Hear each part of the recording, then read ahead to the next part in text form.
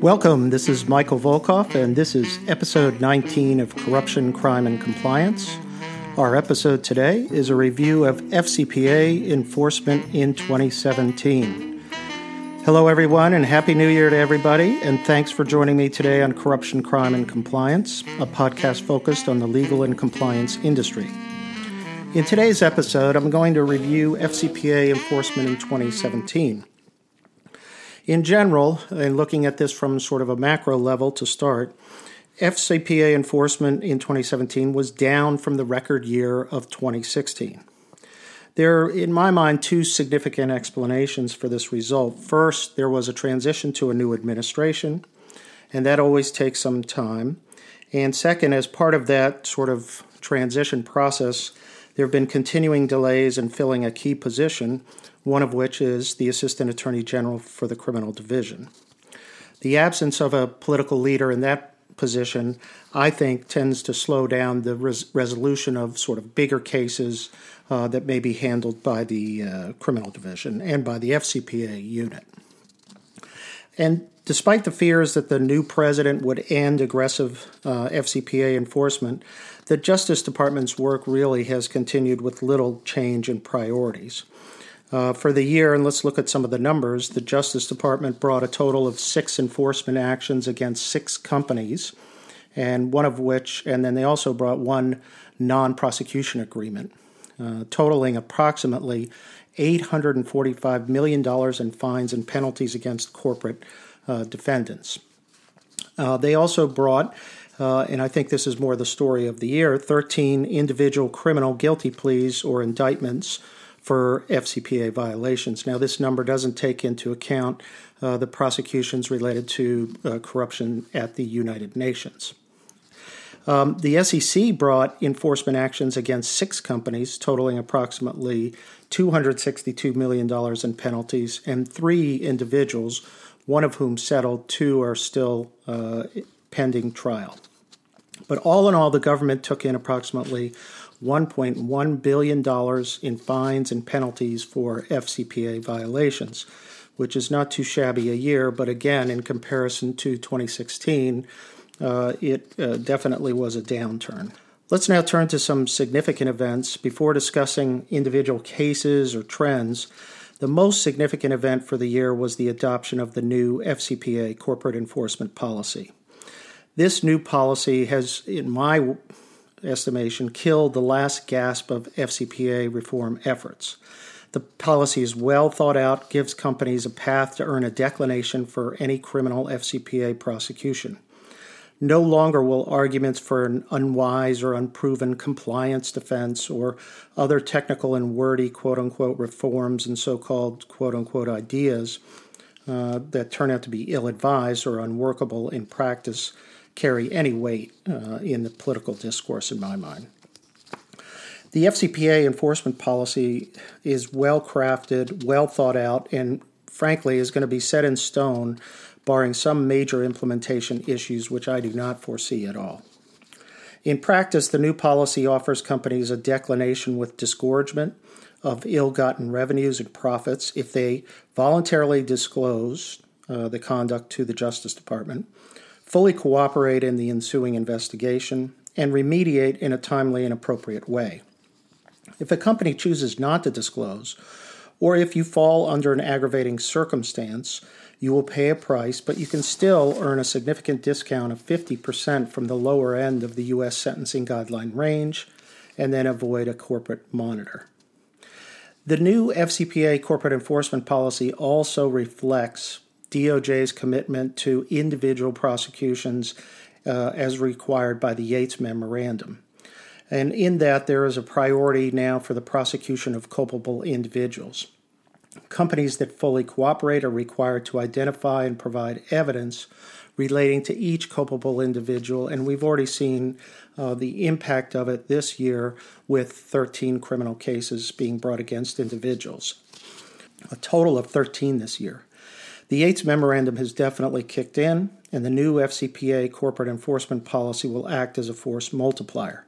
Any company seeking a declination or a 50% discount will have to cough up evidence targeting individuals in the company that may be involved in illegal bribery schemes. Let me take a moment now to talk about two other headlines, not as significant as those two that I just mentioned, individual prosecutions and FCPA corporate enforcement policy. The first is the Justice Department is quickly galvanizing an aggressive expectation of companies with regard to disciplining FCPA wrongdoers and those who were responsible for supervising or otherwise monitoring corporate employees.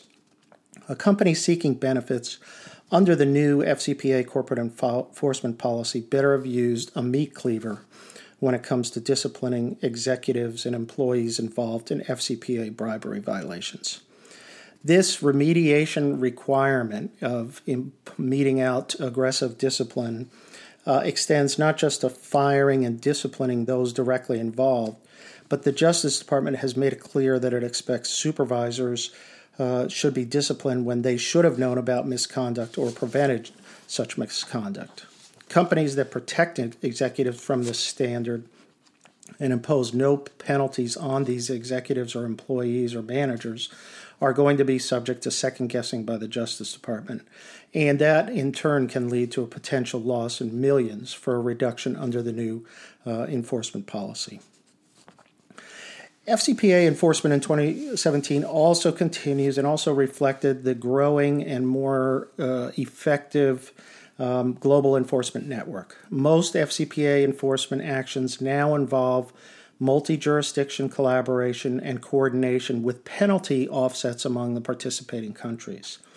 This is a positive development, and it reflects the fairness of reducing the risk of multiple punishments for the same conduct. And I expect this trend to continue into the new year 2018, since Justice Department officials, Rod Rosenstein included, have sought to address the overlapping enforcement issues involved in a coordinated global anti-corruption enforcement network. So now let's turn, if we can, to some specific enforcement actions, and I'm going to review them relatively quickly, but give you some of the headlines from them. As to specific enforcement actions, we saw in 2017 four major actions. One was Rolls-Royce, two was Telia, three was Kepler Offshore, which just occurred in December, close to the end of the year, and SBM Offshore. First, in Rolls-Royce, let's talk about that. In early 2017, there was an $800 million global settlement announced, consisting of Rolls-Royce paying £497 to the UK Serious Fraud Office, $169 million to the US, and $25 million to Brazil. The US and the UK entered into deferred prosecution agreements covering systemic bribery that lasted 13 years, involving 22 countries, and involved an extensive network of corrupt third-party intermediaries. The Serious Fraud Office is now prosecuting 5 individuals criminally out of this matter, and the U.S. secured guilty pleas from 5 individuals, and 1 individual was indicted and is a fugitive as we're recording this. The Telia case, which was also a major case, involved a U.S., Dutch, and Sweden settlement totaling $965 million, subject to offsets from the U.S. side to Dutch and Swedish prosecutors. The Swedish government criminally charged the former CEO and 2 senior executives. Again, this was at the C-suite level. And bribes were paid through the acquisition of shell companies owned by the Uzbekistan president's daughter. And this was much akin to, and frankly was part of, the same type of investigation that was done in the VimpelCom case in 2016, where there was lack of due diligence, there was a lack of knowing who the beneficial owners were, and even up to the corporate board being involved. Surprisingly, though, in the Telia case, there was no corporate monitor was imposed, given the extensive remediation. And in that case, the remediation involved a whole new board, a whole new set of senior executives. And it was pretty extensive, and maybe that was the reason they were able to convince the Justice Department not to impose a monitor like that one was imposed in the VimpelCom case. In the SBM offshore case, there was a $238 million penalty and a deferred prosecution agreement with the U.S. Department of Justice. In 2014, the Justice Department deferred to the Swedish government, and SBM paid $240 million. The reason for that was that the Justice Department thought at that time that it lacked jurisdiction to prosecute SBM offshore for its illegal activities in the United States. But 2 years later, the Justice Department reopened the case based on the Unaoil investigation and information they learned.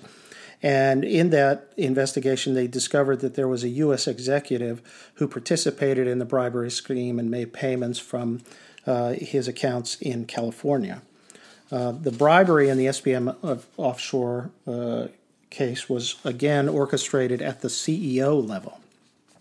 In fact, the specific evidence cited was the fact that the CEOs, one after another, maintained a spreadsheet that kept track of all the bids, all the projects, and all the bids that were being maintained. Nobody knew about this other than the administrative assistant and the CEO. Third parties were used here to deliver every conceivable benefit to pay for projects or to get inside information, to get other benefits. And in fact, as you probably already know, the former CEO and U.S.-based sales executive both pled guilty to criminal FCPA charges. But a former CEO pleading guilty was a big deal. Another big case which occurred towards the end of the year was Keppel Offshore and Marine, which paid $422 million in an FCPA settlement, $106 million to the U.S., $211 million to Brazil, and $106 million to Singapore for bribery of Brazil officials at Petrobras, but also included a political party in Brazil, that being the Workers' Party. Again, third parties, agents, and consultants were used to funnel illegal bribes. Interestingly, some of the payments were made from U.S. bank accounts, which highlights to me that it's easy to disguise true ownership of U.S. bank accounts. And these were used to finance bribery payments, and that obviously gave the Justice Department plenty of jurisdiction to pursue the case. And the payments were made by the financial controller at the specific direction in emails from senior executives. And interestingly, in a twist here, an in-house attorney had pleaded guilty to criminal FCPA conspiracy and cooperated with the Justice Department investigation. Now, how that attorney was able to balance attorney-client privilege issues and illegal activity issues would be an interesting discussion to learn about. Going through a few other cases, there was the Halliburton case, which was an SEC prosecution for $29.2 million in a civil penalty. An executive there who I represented paid $75,000 for internal controls violations involving payments to a third party with a close relationship to Sonangol, the state-owned oil company in Angola. The Sonangol, and in Angola there is a local content requirement which requires that outside companies have to use local contractors for various services, and that came into play in this situation right when Sonangol was renewing Halliburton contracts worth about $2 billion in revenue. And in this case, it was an internal controls prosecution where the internal controls were either ignored or circumvented relating to third-party payments. There was no specific evidence of bribery ever cited by the SEC or admitted to by Halliburton or my client. Then we had two cases involving recidivists. That was Zimmer Biomet and Orthofix. They each had separate enforcement actions, but both were recidivists.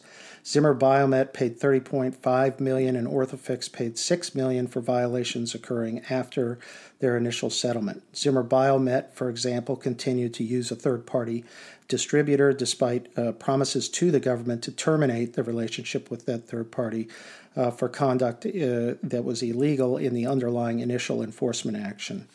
Interestingly, a senior attorney was involved in hiding the relationship. And Zimmer Biomet paid bribes in Mexico to import unregistered products. In addition to this, Orthofix ran into a situation where its decentralized controls and financial operations facilitated payment of large commissions to distributors, payment to distributors' related party for services that were never provided, and large discounts to distributors to create slush funds used to pay healthcare professionals. Another quick mention of Sociedad Química y Minera, SQM, a Chilean chemical company which paid $30.5 million to the SEC, and a DOJ settlement for paying $15 million in bribes to Chilean officials. Deferred prosecution agreement was entered into, and a 2-year compliance monitor, the only compliance monitor that was assigned during 2017. The only U.S. connection involved in the SQM case was the fact that SQM maintains ADRs listed on the New York Stock Exchange. The focus of this case is clearly C-suite misconduct. Senior executive paid bribes from the CEO account and enlisted others to submit fake invoices and verifications. The corporate board, in fact, was provided with an internal audit report noting questioning surrounding the use of the CEO account and payments to high-risk vendors, but nothing was done. Obviously, when you have an internal audit report, you have to take that seriously and remediate and respond.